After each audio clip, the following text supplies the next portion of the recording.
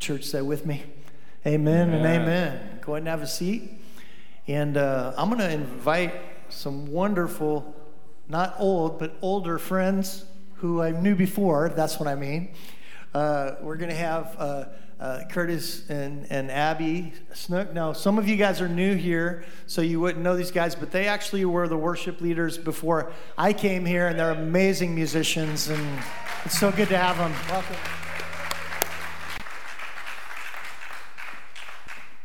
How's that? Good. All right. Wow, it's wonderful to see you in worship here. Oh, I see so many familiar faces. Anyway, I was excited to see what Dennis was going to talk about today because, he's talking about the spiritual gifts, and I sort of think our story helps kind of give you just one example of what that might look like, as you approach, figuring out your gifts and going out with them and doing something. So we were here in Marymount, and our kids were all born here, but we went to Iceland with the Navigators for 7 years until 2002, and then we were here, and then we went to Dartmouth to lead the collegiate ministry there for 3 years, and then we went over to Iceland again. But this phase in Iceland is sort of coming, I think we'll be coming to a close within the next year, but we were really hoping to see God help us transfer to the Icelanders, the kind of the DNA to share their faith with others, because they were huddlers the last time we were there, and we're really seeing God do that. It's sort of weird because, we've been there for 12 years now. We see the stuff coming that we were hoping for, and then we're talking about leaving. But you know what? I have faith that they're going to keep going then. And I didn't have that faith the last time we were there. It just kind of ached, and we wanted to go back. But anyway, I want to hold myself to time pretty well because I know things are tight, and there's so much good stuff today. I don't know if we could have the slides up there because I didn't have any notes printed out. So, all right. Oh, look at this. Check this out. This was a bucket list thing. This was taken by me on my phone. So, and if you can even hear the noise of this, it's just, you want to experience the power of God, this is it. It doesn't get much more than that.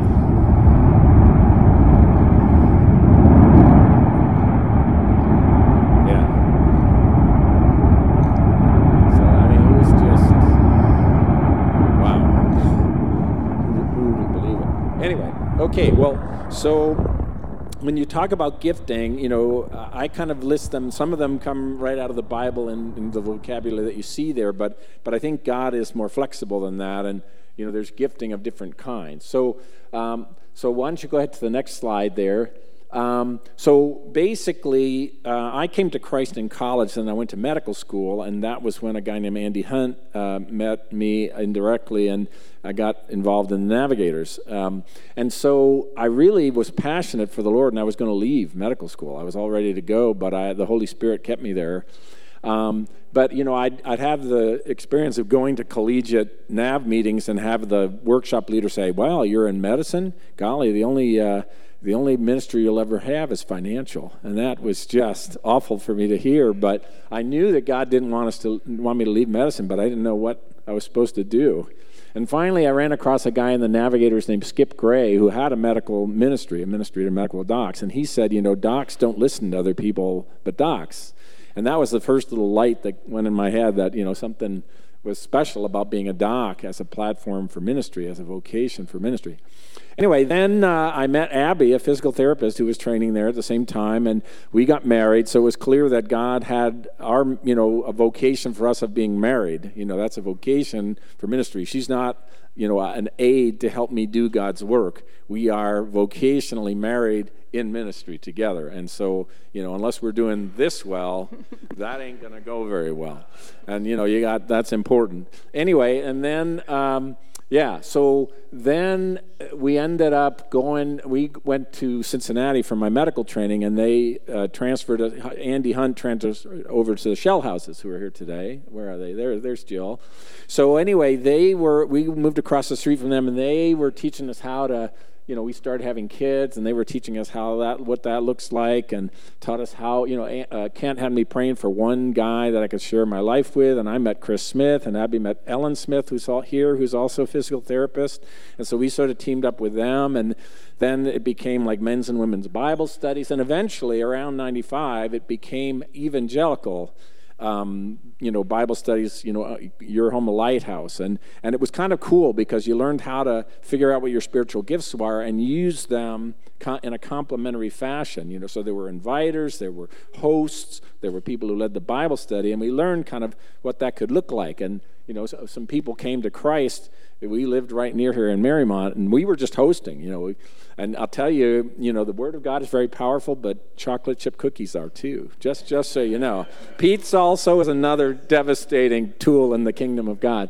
But anyway, I was training with an Icelander, and he was an emergency physician, and he went back to Iceland, and we kind of kept in touch with him because he came to Christ through Jerry Kirk's church, up in... College Hill. And so anyway, he went back and he was trying to start the specialty, and it was hard for him to do as one guy. So it was kind of this joke that I would go over and join him, and then I'd just lost my job. I mean, God pulled my job right out from under me. So it's like, okay, we better go with a plane because I don't like traveling in a whale myself. I can't get a seat assignment or anything, So anyway, so God really laid on our hearts Isaiah 55:5. Behold, you will call a nation you do not know, and a nation which knows you not shall run to you because of the Lord your God, even the Holy One of Israel, for he has glorified you. And so really through the Navigators, we were learning to, not every verse is meant for me, I know, but sometimes God lays a verse on your heart and he really speaks to you, and that's kind of a Holy Spirit thing too, to know whether that verse is talking to you or not. All right, so then off we went to Iceland, and we were there for 7 years, and we came back, and our kids, we were all here, and then it was sort of worship leading. It was a difficult time for the church. This was before Dennis was here. So after we lost our previous pastor and before Dennis came, that was a really painful time in this church. I don't know if anybody's here who kind of remembers that, but it was so painful, that you really, if you were doing worship leading here, then, your ego just had to check out because there was no way to really enjoy it from an ego point of view. So I really felt like that was a time where Jesus kind of taught us how to be involved in worship leading, what that means to call people into worship and kind of get out of the way, and that kind of stuff. Anyway, then we went to Dartmouth kind of to really I was under a lot of stress here, working really hard, and I got a job that was a little less stressful, and so we went there, and we were doing collegiate ministry for about 3 years, and then we went to Iceland, so that's where we've been.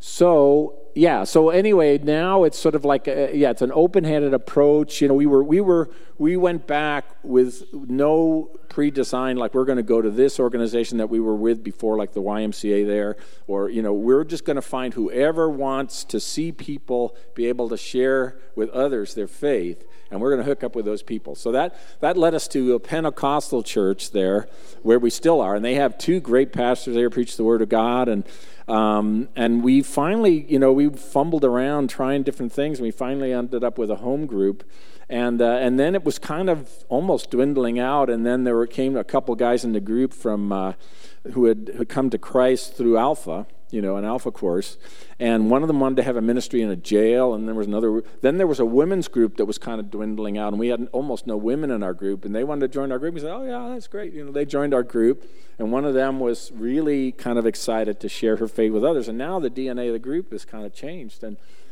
so most recently, one of the other guys who came to Christ through the Alpha group, he had been separated from his wife, and because of his faith and because of the Word of God, she'd kind of seen some changes in him, and so they got back together. And then she was still into all kinds of New Age stuff. She was doing Native American this, and I don't know, all kinds of really fruity-tooty stuff. And then, but she was so intrigued by how he had changed, and she knew of us. He was in our group, but she wasn't.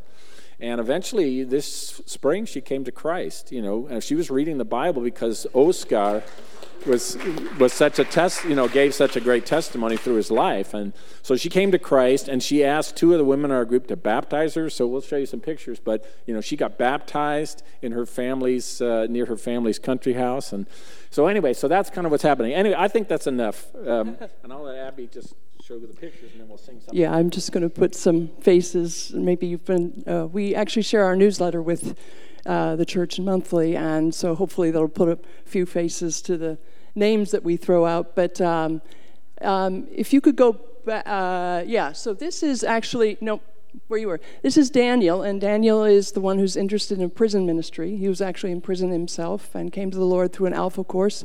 So has a real heart for fellows that are struggling with that, and so he has moved out from our group, but is now leading a group on his own. And there's Oscar in the back. Yeah, Oscar is in the best, yeah. And go ahead to the next one. This is a couple members of our group. This is Unna on the left and Helgi on the right. Keep going, yeah. And then this is Oscar and his wife, Solveig, that came to Christ. And this was outside their summer house out in the countryside, and she wanted to be baptized. And so the two women from our group, Anna and Fiola, ended up baptizing her in this water there. And we celebrated with them. And this is actually Andy and Patty Hunt. This is sort of the full circle, because they were the first ones who discipled us back in New York. And here they were in Iceland with the people so, I mean, that is such a dear moment for us, for sure. And then I also meet with some women. It's the Navigators, if you're not as familiar with them. They do a lot of one-on-one working with women and men working with men. And so these are the two women I meet with regularly. The one on the left is Fiola, who's Icelandic, and then the other one is Becca. She's actually an American, but she's asked me to mentor her, and so we've been meeting for a long time and going on fun trips together. And I'm sort of her second mom, so that's the role God has given me, I think, in life, is a lot of second moms to a lot of people. So anyway, it's been a real blessing. And then we always cherish your prayers for our family and for us. So thank you for those who are so diligent in praying for us. Anyway, we're running over a little bit, but I wanted to give you a little bit of a taste to worship with your Icelandic brothers and sisters. So we're going to do you'll hear one verse and one chorus of a song in Icelandic, and then I hope you'll sing the English one right after that, and then we'll let Dennis get up and talk, because I can't wait to hear it. So.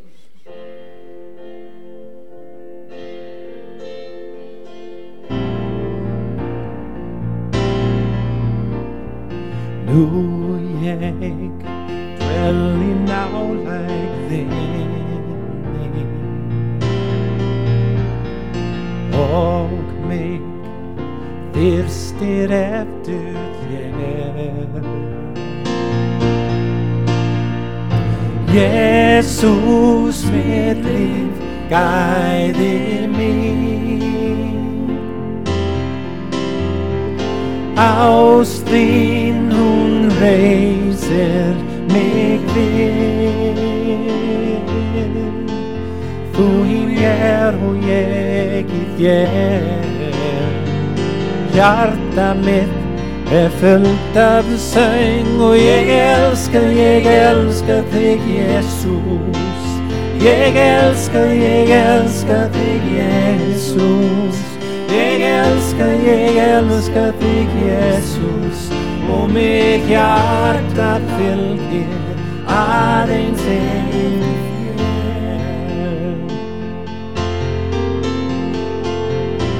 Sing with us now. How lovely are your dwelling places, and thirsty I run after you. Jesus, my joy, my reward. Your love's restoring my soul.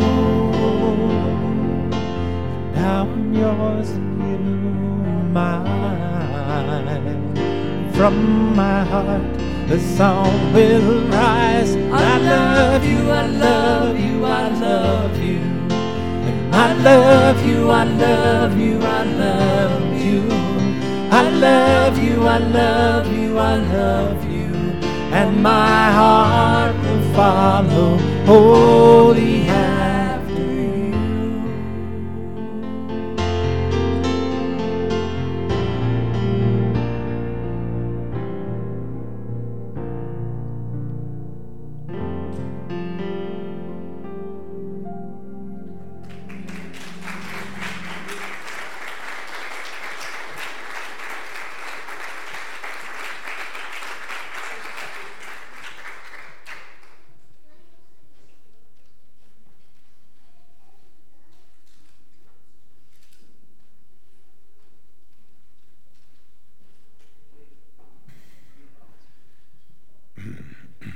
Curtis and Abby, that was beautiful. Thank you. Praise be to God. Praise be to God. Thank you, Lord. Thank you, Lord. What a treat. So good to be with you. And thank you for leading us in worship this morning with Paul and the team. Welcome, everyone. And those of you who are worshiping with us online, we're glad you're with us this morning. This is a special morning with visitors from Iceland, friends. We have the honor, actually, of being a congregation that has involvement with about 18, 19 ministry partners that are laboring in the city, laboring around the country, and laboring around the world. And so we have this rich privilege of being an international congregation, and a congregation that encourages those to go. And recently we've had Bella Taylor commit herself to a life of international mission. So she's just getting ready to finish high school and get into college, but that's her next step. We don't know yet where that's going to be, but this is part of why we're here, to bring the gospel to our neighbors, and we have been blessed in order to be a blessing and to bring the gospel around the corner of our neighborhoods and around the world. And as I was preparing for today, I had a strong sense the Lord was saying that, the day of the big church that says, hey, come here, is over. And the day of the church being the church and going out into the community, that's what I sense the King is saying now to us. And therefore, as we think about the glory of God, as we think about what we've been doing in worship right now, we start to recognize that God is calling us outward. And He has prepared us through, yes, is it important to gather for worship? Absolutely, because we are being fueled by the love and the presence of God.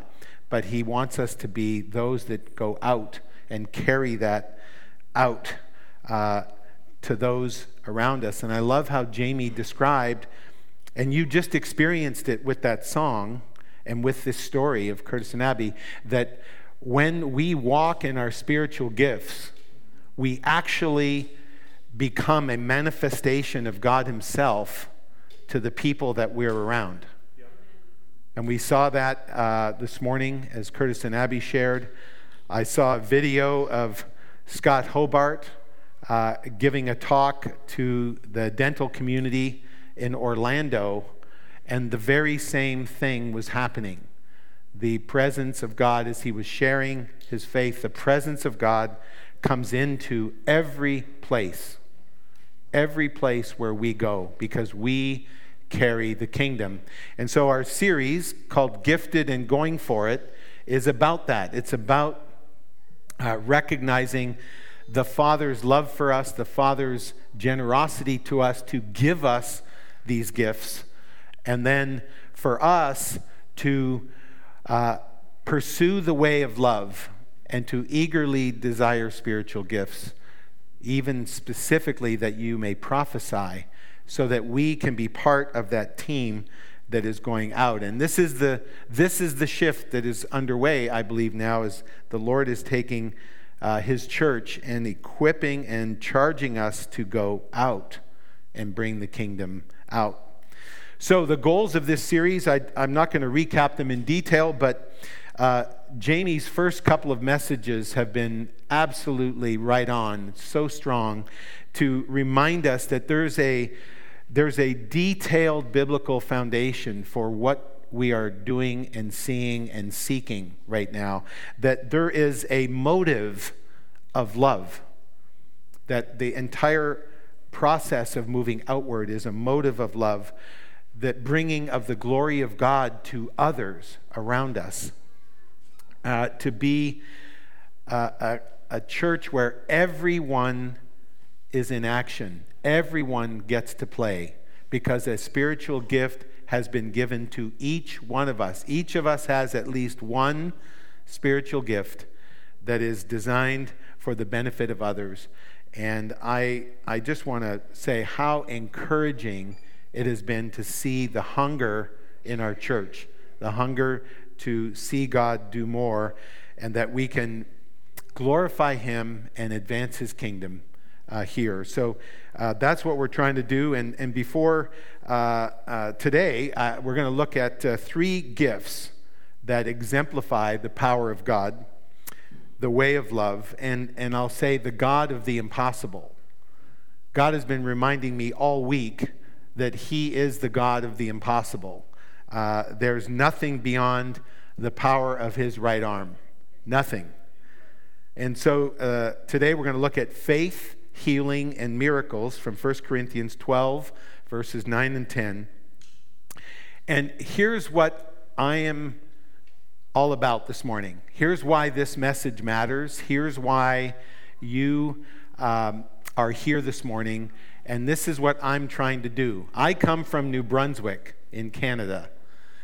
We have a number of things that are really unique about our little neck of the world. But one of the things we have that's super unique is that we have the largest tidal shifts in the world. They occur in the Bay of Fundy in New Brunswick. You can look this up. But the tides average about 55 feet. That means the water level rises and falls 55 feet twice a day, every day, all year. And what I'm here this morning is that you would experience what I've experienced this week, is a rise in your faith. I want your hearts to rise in faith in the presence of this incredible, glorious God we've been worshiping, in light of the story you've just heard of 2 lives transformed and sent for the transforming of others, to rise in faith.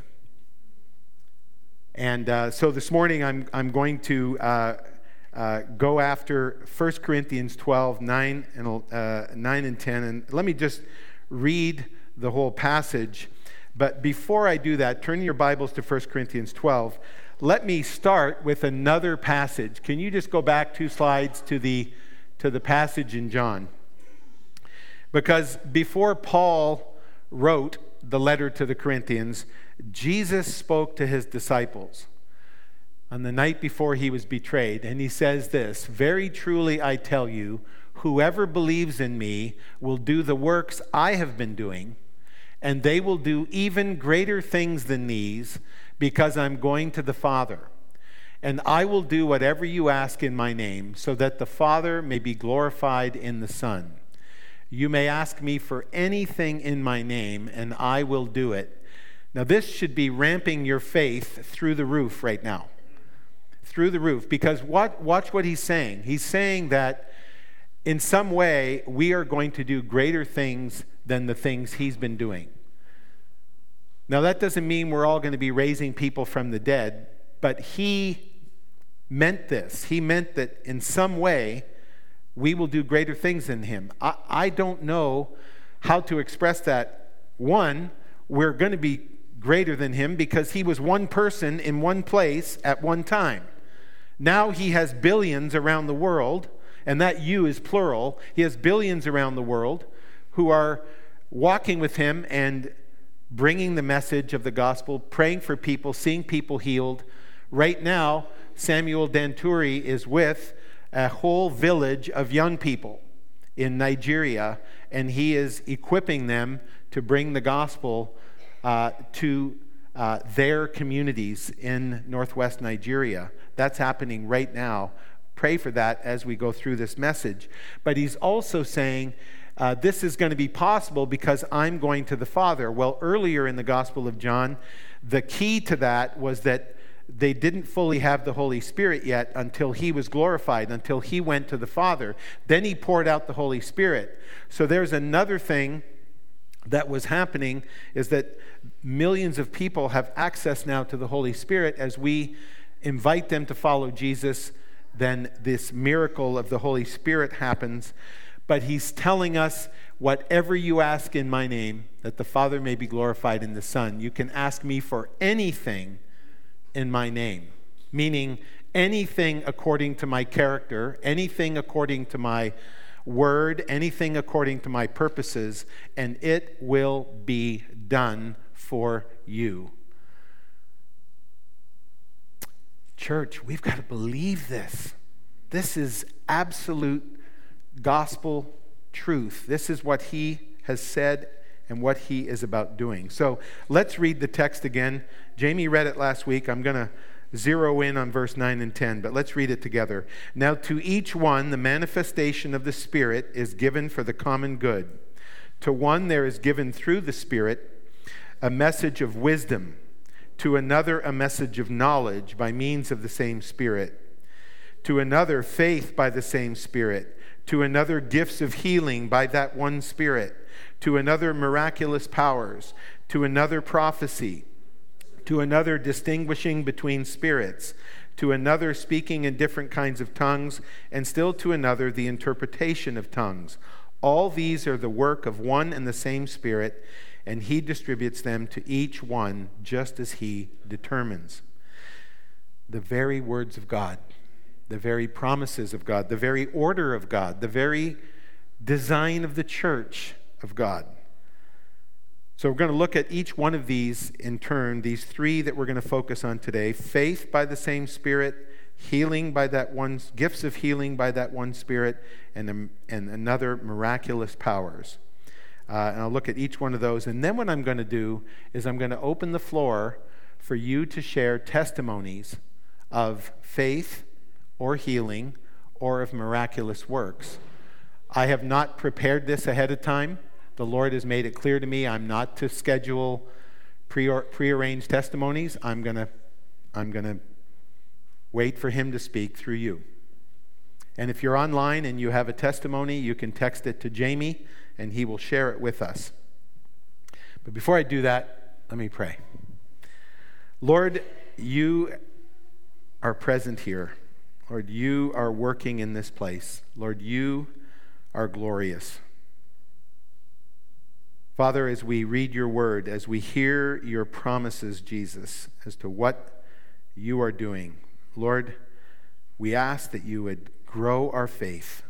We ask that you would release gifts of great faith, that you would release gifts of healing, that you would release miraculous powers through us, Lord.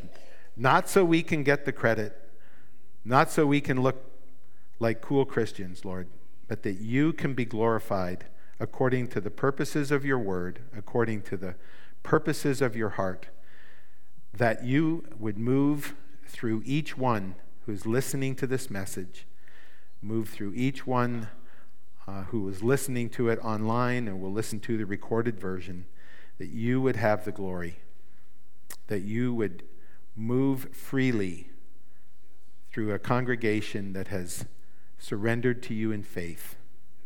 And I pray this in Jesus' name. And the church agreed and said, Amen. So the first gift in that passage is the gift of faith. And of course, we know that faith in Jesus is the only way to salvation. And Paul is writing this letter to the church. So I don't believe that he's referring to the gift of faith that anyone has exercised to place their trust in Jesus. I believe he's talking about great faith. I think he's talking about a level of faith that moves beyond the trust in salvation into the trust in God working in ways that are above and beyond that individual's capabilities. And so some commentators affirm this. Some Bible translations will say literally greater faith or abundant faith or special faith, just depending on the translations. The NIV does not do that. So And I want to affirm that none of this happens without faith. None of this happens without faith. So, when Jesus sent the 72 out in Luke chapter 10, and they came back and they said, even the demons obey us. Jesus said, yes, I saw Satan falling from heaven. Yes, that is exactly what you guys did. You walked in my power. But then he says, but don't rejoice because demons obey you. Rejoice because your names are written in the book of life. And so here I think Jesus is affirming the priority of faith, the priority of trusting him, the priority of staking our lives on him, the priority of trusting him with every single situation, every single problem, every single twist in the road, to be people of faith who recognize him as the one with the right arm that will never tire, as the one that will overcome every adversity of the world, as the one who will lead us through suffering and difficulty to our eternal inheritance. But this faith here is referring to something more, I believe, and he's referring to great faith, or to supernatural faith, or to extreme faith, or to abundant faith. I don't have the vocabulary for it. But the woman who is bleeding for all those years, who essentially works her way through a crowd and does a swan dive to touch the edge of Jesus' cloak, believing that he has the power to heal her, and she is healed. The centurion who says, look, my servant is dying, but I'm not worthy for you to come into my house. Actually, I'm a military guy. I know about orders and authority, and I tell soldiers to go do this and go do that.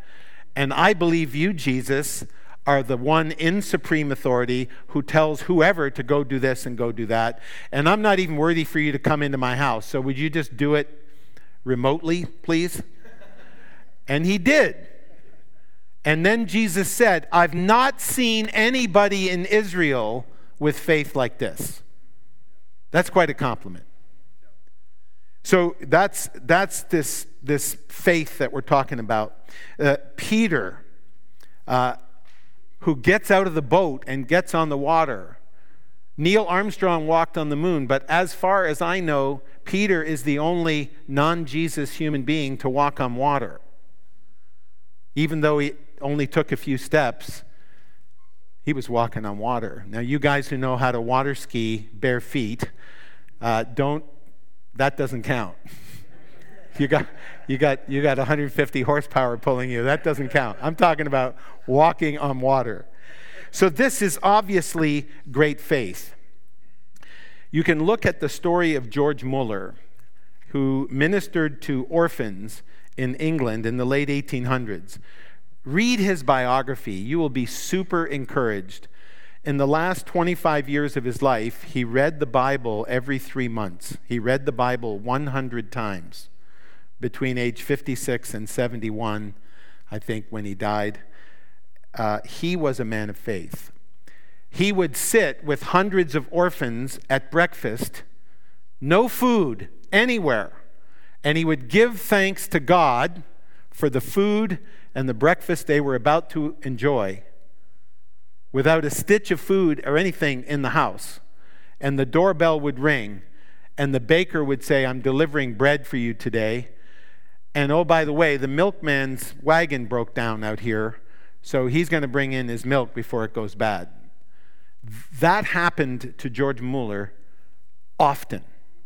This is a person of great faith who is walking by great faith.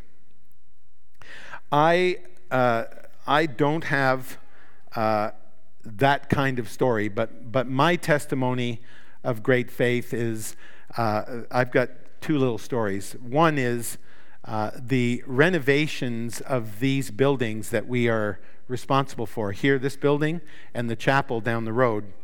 In 2007, in January, we got a heating bill of $3,600. and it became obvious that we could not live in these 100-year-old buildings, or at that time 80-year-old building, much longer. We had to do something about stewardship. And when we started looking into it, it was going to run about $4 to $5 million. We didn't really know when we got our first estimate. And our budget as a church, our entire budget as a church in those days was $500,000. And all the experts said, if you get 3 times your annual budget in a capital campaign, that's considered outstanding. 4 times is considered miraculous. So that meant we had a $2 million miraculous budget, or maybe $1.5 million. We needed to find $3 or $3.5 million. And I just had absolute, unshakable faith that God wanted to do that, because God wanted a gospel witness in Marymount. God wanted to be king over this village, and that was a challenge. That was the difficulty, and we believed that God was going to move in this. And I went through it. We went through it together as a congregation.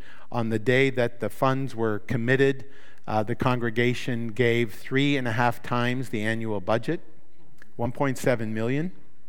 And then we received 3-point-something million from secular foundations that were interested in historical renovation. And we took that budget and we renovated both buildings. And to make sure we didn't go over budget, we decided not to redo the attic, which would have been super expensive. It would have been a cool youth space, but we decided we couldn't afford it. So we had $200,000 left over.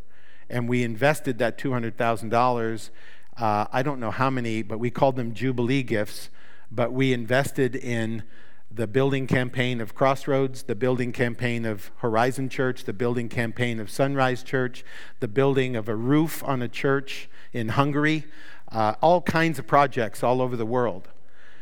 And in that moment, when the people counting the pledges came back in, one of the men that was counting the pledges simply said, "We are standing on holy ground."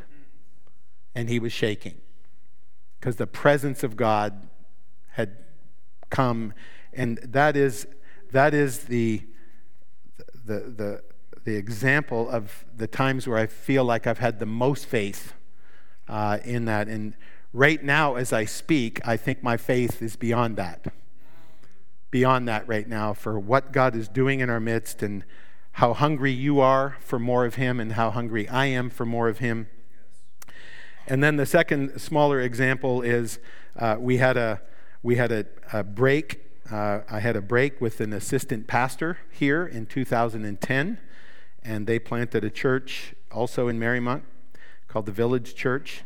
And I had unshakable faith that one day we would be reconciled as brothers in Christ, even though we'd been through the mill together. And that occurred about 7 years later, in 2017, in the restoration of relationship and a co-laboring in the gospel here in the village of Marymount. So that's faith, great faith. These are the kinds of things that God wants to do that seem impossible, that seem way out of reach, that seem way beyond what we can think of right now. So whatever you've got in your life that's going on, or whatever testimony you have in this area, I'm going to open the floor in a few minutes, but let me go on to the second one, which is the gifts of healing. In the original language, this is really the charisma of healing. It's both are plural. The gifts of healings, and they translate it singular, but it is plural. And this is the healing gifts that we see Jesus and the apostles routinely performing, whether it is the healing of 10 lepers, it is the healing of the man blind from birth, the healing of the man lame from birth, the deaf mute, the one with the withered hand. Those and the miracles of the apostles, Jesus knew he had power for that. Do you know that you have power for that in Christ? In Mark 5:30, he says, "Who touched me? I felt power go from me." And there are times when the gift of healing, we sense the faith for healing rising up in us, and we sense the power of healing taking place as we pray. Not always, but we do. So in Nigeria, several years ago, maybe 10 now, we were doing a Jesus film showing in a Dukawa tribal village, and the people of the village, the babies of the village, were in respiratory distress, like a number of them, I don't know, 10 or more. And the Jesus film ended, the evangelist spoke in their tongue, and then invited people to come up and receive healing. And a number of mothers, desperate, no doctor, you're like 25 miles from a hospital, and the only means of transportation is walking or maybe a motorbike if you're lucky. And we have these desperate moms coming up, and we're laying hands on these kids, and the respiratory distress vanishes on not just one of them, but all of them. And then I had sensed that God wanted to do a healing of even other things, and specifically was thinking blindness or deafness. And a young boy of 10 came up, and we put our fingers in his ears, and we asked God to open his ears, and he started hearing and started running around the village. This is my testimony. I mean, this is what God can do and what God is willing to do as we pray. The elders of this church have a healing ministry. We will gather according to James chapter 5, and we will pray. A couple of years ago, Chris and Morgan Brzezinski brought their newborn girl, Ruth. And Ruth was not thriving. She was not thriving in her respiration, in making noise. She was quiet, and she was struggling, just not thriving. And we laid hands on her, anointed her with oil, and asked the Lord to heal her. And that was in between services. And then they worshiped at the 11 o'clock service. And during the 11 o'clock service, Ruth Brzezinski started yelling over here, yelling that she had received this thriving respiratory transformation during that time of prayer. And Madison Place Community Church has reported 2 cases of Lazarus Room ministry where they minister to heroin addicts, where heroin addicts are filled with the Holy Spirit and are detoxed in 2 or 3 hours of painless detoxing through the Holy Spirit. So there's gifts of healing that have been available. These ministries have been documented. The one that I think of is John Wimber, who prayed for many people to be healed of blindness, to be healed of deafness, to be healed of all kinds of things. And the ministry of Heidi Baker has documented over 100 cases of people being raised from the dead. So these are gifts of healing that are available. Does Jesus heal every time we ask? No.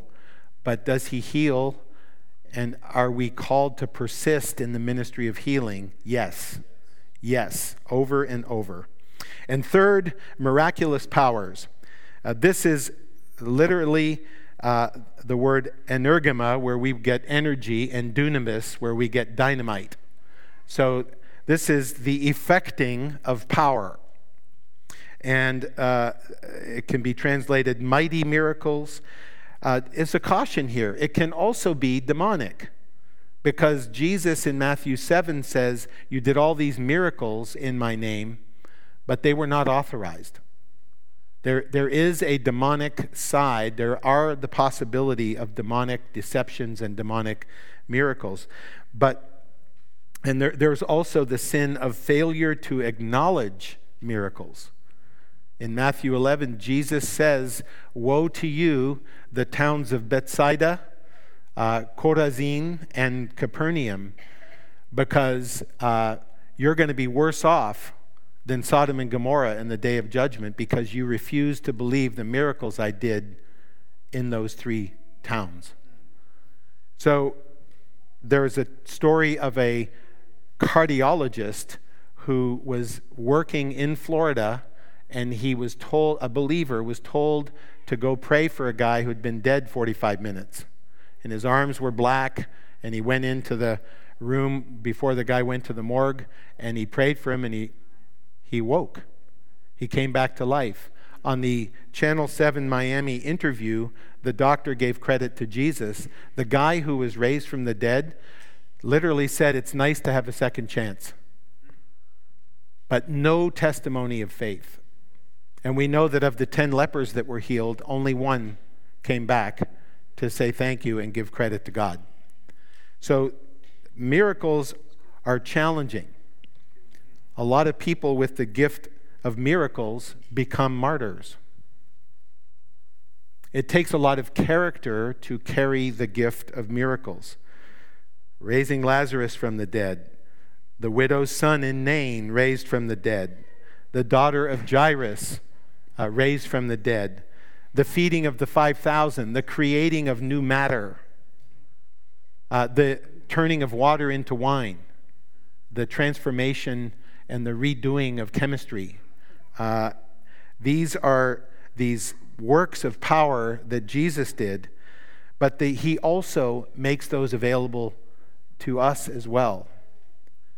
My testimony is that a trip to Mexico in our mission trip to the children's home, and a new sibling group of 3 was brought into the home. They'd been in the home for 2 days, on Monday and Tuesday. On Wednesday night, there's worship every Wednesday night. During the worship, these 3 siblings, I think aged something like 5, 7, and 11, were overcome by demonic spirits. They were angry. They were gnashing of teeth. They were floating around on the ground, flopping around on the ground. These demons hated to be in the presence of Jesus. And so we began to pray. And in the name of Jesus, we drove out these demons. And these 3 girls, the very next day, were totally healed of whatever trauma. Nobody knew their history. Whatever had gone under the bridge, God healed. And those 3 girls became believers and became followers of Christ and are still following Christ. So these demonic strongholds, these powers, can be overcome by the power of Christ. And so these are kingdom power encounters where the power of the enemy is overcome by the power of Jesus. My last story is from the time where we did the building renovation. We were in this room. It was the day that we took the pledges for the renovation. It was September of 2007. And we had counted, we told the church, we got 1.7 million, whatever the number was, and we were celebrating and we were worshiping. And I was sitting at the back in the middle of the worship song, and I sensed the Lord saying, "What are you doing?" I said, "What do you mean, Lord? We're giving you honor and glory." He said, "Why are we doing this?" I said, "So people can get saved. So we have a witness here in Marymount." "Well, you haven't asked anybody to be saved, but there's somebody here today who needs to be saved." And I just thought to myself, what a dummy. So I come up, the band's playing away in the song, and they think I'm out of my mind, right? Stop the music. And here I am. All right, the Lord has just reminded me of why we're doing all this, and there's everybody's standing. There's somebody here who needs to give their life to Jesus Christ today, and we haven't given you that opportunity yet today, but I'm giving you that opportunity right now. Silence. Dead silence. 30 seconds. 1 minute. 1.5 minutes.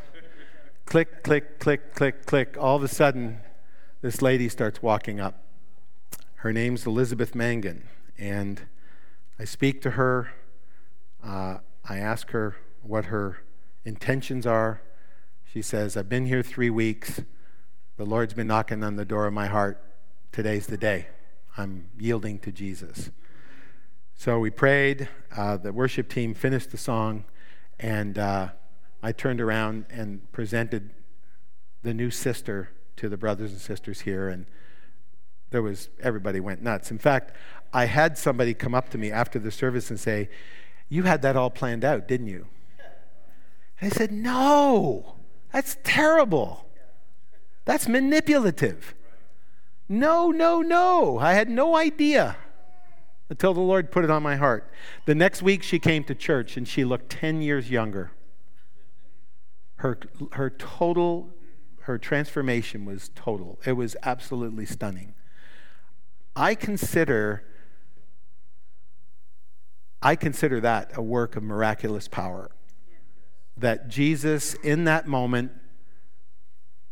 called me to risk looking like an idiot, and called her that she had to be obedient as well, to save her, to take her in an instant from death to life, from eternity separated from Jesus to eternity in a new heaven and a new earth. I consider that to be a miracle. And, Jesus left the earth. He had 500 believers. He only had 120 of those believers show up to a prayer meeting, but he had 500 who believed, who saw him raised from the dead. And now it's possible to have thousands of people coming to Christ because we are faithful with our spiritual gifts and coming and blessing others. So keep asking questions. I'm going to throw this open in a minute. Keep asking questions. Send us in cards. I had a question about miraculous powers. In 1 Corinthians 12:10, it talks about to another miraculous powers. What's the difference between that and healing or prophecy or word of knowledge? What do miraculous powers look like? And I think a good possible way to answer this question is the difference between supernatural and miraculous. Everything that we're talking about in this series is supernatural. But not everything is going to produce awe in people. But the miraculous will produce awe in people. So Wayne Grudem says it this way: a miracle is a less common kind of God's activity in which he arouses people's awe and wonder and bears witness to himself. So I don't know how this service is going to end, but I'm going to throw it open because I believe God wants to hear some testimonies from his people. Tom? Just, if you wouldn't mind coming up here so people on camera can see you, that would be... You can see my UC jacket, too. That was a miracle right there, wasn't it, Yeah. That was not a miracle. As Dennis was speaking, I don't have miraculous powers, but I am a function of a miracle. When I was 48 years old, I had a heart attack. I woke up in the morning, early, 6 o'clock. I had chest pain, heartburn, I thought. Took antacids, got dressed, started to go to work. Pushed the button on the garage door to open our garage door. The night before when I came home, the garage door didn't go up. I had to undo it and lift up this heavy wooden door. When I left, so I had to lift up that door, started driving out the street. Chest pain became more intense. I came back home. My wife took me to the Life Squad. I got to the Life Squad. I got to the hospital and found out that they found I had a heart attack. They put this drug called TPA. Curtis will know what that is. It opened up the blood clot, and I feel like I do now. My wife was able to come back, and I said, Jane, you need to do 4 things. Number 1, I want you to go get my Bible. Number 2, I want you to call Dan Johns and tell him he's running the business. Number 3, call our insurance company. We had just signed for large trust funds for insurance on Thursday. This was a Tuesday. And I said, number 4, call overhead door to fix that garage door because you'll never open it up. They moved me to intensive care. My wife came back later that night. I had never seen, first time I'd ever been in the hospital. Never had seen a cardiologist. The cardiologist was there. It turns out it was Pete Caples, who's a Christian. I didn't know that at the time. He's in there. Jane comes in. She brings the Bible. She puts it down on the bed, and she says, "What's wrong with that garage door?" I said, "Jane, it doesn't work. It didn't open." She said, "Well, I called overhead door. They came on. They latched the thing up, pushed the button, and it went up."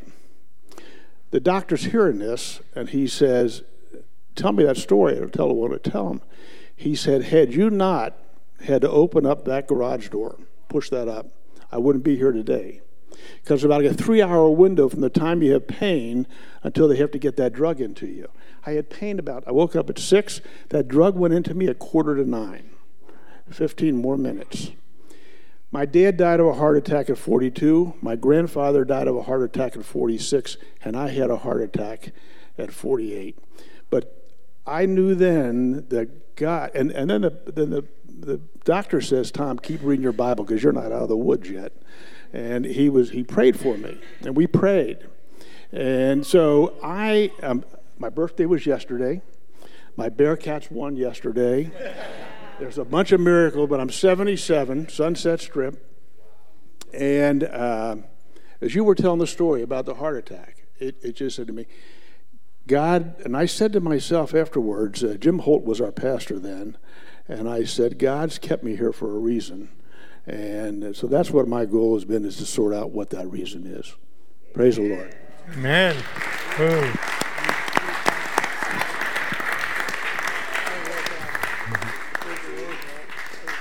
Thank you, brother. I just feel convicted to share. I mean, I feel like God is showing me. I've had conversations with Oscar.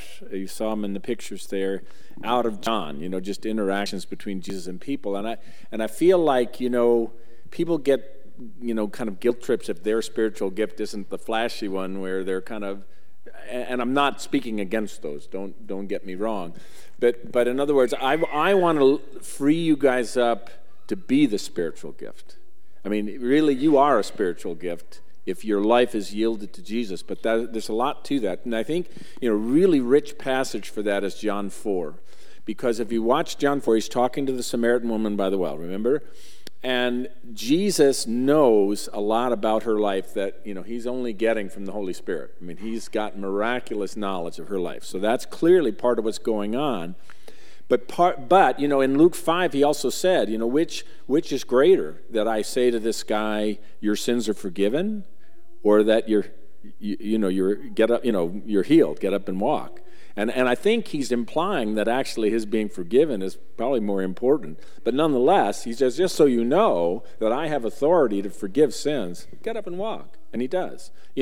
But in John 4, the disciples come back and they're well-meaning. They're laboring for Jesus. They're trying to give their gifts to give to Jesus. And he goes, guys, I have food to eat that you know nothing of. You're just off track here because you're not in touch with the Spirit. You don't know what God is doing here. So what you're doing, it's not doing anything. It's not making anything happen here. And so, and then he says to them, you say the harvest is coming in 4 months. I'm telling you it's happening right now. Well, how does Jesus know that? He knows that because this woman in the middle of the Middle East, in the middle of the day, leaves her water pot behind, which would be like you're leaving your smartphone behind. You're just not going to do that. Right? So she leaves it behind. So he knows, he sees her. He's there in kind of faithful presence in the situation. And he knows that she's coming back. He sees her. He sees what's happening. The disciples are out to lunch, you see? So the thing is, we need to be in vital connection with Jesus in every moment of our lives and hearing from the Spirit. And that's what allows us to know, I have this opportunity here. And then you see it, and you do something with it. But if you didn't see it, you'd just walk right on with your day and nothing would happen. Amen. Got to be observant. Yep. Thank you. Come on up. Yeah, come on up and, yep. I'm Ashley, if you don't know me. So a couple of years ago, we were studying through about David, and we were talking about what are your giants. And for me, my giant was, I know that he can, but I don't know if he will. And at the time, God was also challenging me to have the same level of faith that I have in him for my own struggles, for other people's struggles. At the time, my niece was suffering eating disorders and suicide attempts, and I probably spent every day those 2 years thinking I was going to get the call that she had succeeded. And my faith waxed and waned through that period. Sometimes it was really high, sometimes it was very low, almost non-existent. I prayed like I had never prayed before, and when I couldn't speak words aloud anymore, I wrote them down. And then just when I didn't have words at all, I just cried. And I cried until I was just empty of everything. But at the beginning of this year, she was admitted into a residential stay at a mental health hospital. And now she's making plans for her future. She's driving, and she's 15. So this was started when she was 13 years old. And now I see the healing that has taken place in her, and I see what's continuing to take place. And for that, I can never stop praising him. Woo! Thank you.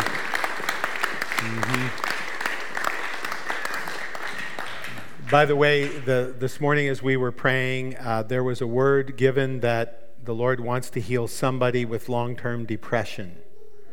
Someone that is really struggling and is just ready to have that lifted off of them. And also someone with a sore left knee. And in a few minutes, I'm going to have Ashley come up, and I'm going to have Curtis come up, and I'm going to have Tom. Where did Tom go? He had to go. All right. Well, so I've got time for one or two more. Sherry, and is anybody else? Just put your hand up if you... Okay, Julie. All right. Okay, this is what the Lord laid on my heart to share, and it's from several years back, 2014. We'd been here at Marymount about a year at that point, and I was having problems with both knees. Some of you might remember I was wearing knee braces on both knees, and also with both thumbs. That had been diagnosed as severe arthritis, and the only remedy for that was this barbaric surgery that I won't even share the details with. I mean, I automatically, leaving that surgeon's office, I knew we weren't going there. I was, okay, God, I'm on whatever you want to do, but that's not it. I knew that wasn't it. The knees, I was scheduled for surgery on the left because that's where a tear was, but literally going in, I'm thinking, I'm coming out of this, I won't be able to walk on the left knee. I'm having problems with the right knee that I can't really walk on it very well, and I can't use crutches. How are you going to do this, Lord? And the second piece with the surgery was I had 4 dental orthodontic surgeries when I was between the ages of 9 and about 16, and I had been put under 4 times, and I swore I would never allow that. I would never let that happen to me again. Now, you vow things like that as a kid, right?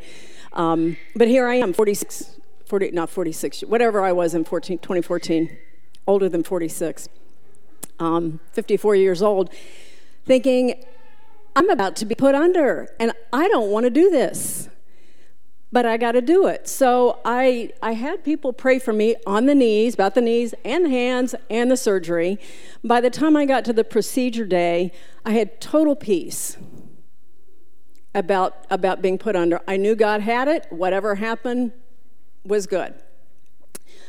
The hands hadn't started improving yet. The knees were still the problem. I came out of that surgery, and literally that day, I couldn't even use a walker. I couldn't use anything where I had to press my hands down. I was able to walk on the right knee. There was no pain in the right knee. So I came out of surgery with one knee getting healed because of the surgery, and the other one just healed. The hands have never been completely healed, but oh my, they're a lot better. Light years better than they were. I'm able to, if I had to use crutches today, I could do it. So I got I'm going to call it a healing from trauma in that, as well as the physical healing, some of which used medicine, modern medicine, and some of it was just God going, all right, this is done. This is done. So Amen. Praise God, to his glory. Thank you. Worship team, do you guys want to come up? Yep. When I was in my early 20s, I wanted to have a baby. I was trying to have a baby. It was a couple years we were trying. And I was a brand new Christian, and I didn't know anything about praying for miracles. Or I got in my first Bible study group, and I just happened to mention that I had been trying to have a baby and couldn't. And this woman said, "Well, you silly, why didn't you tell us? We would pray for you." And I said, "Well, okay." So she said, "When this is over, we'll all pray for you." And I said, "Okay." I had no idea. I thought, that's fine. But anyway, we were in a circle, and we were holding hands, and they were all praying in their various ways. And I don't know what it was, but I felt like the biggest water spigot was coming through me. I was bawling my eyeballs out. I walked out of there. I felt like I was walking off the floor. And the next day, I know I conceived. So that's it. Wow.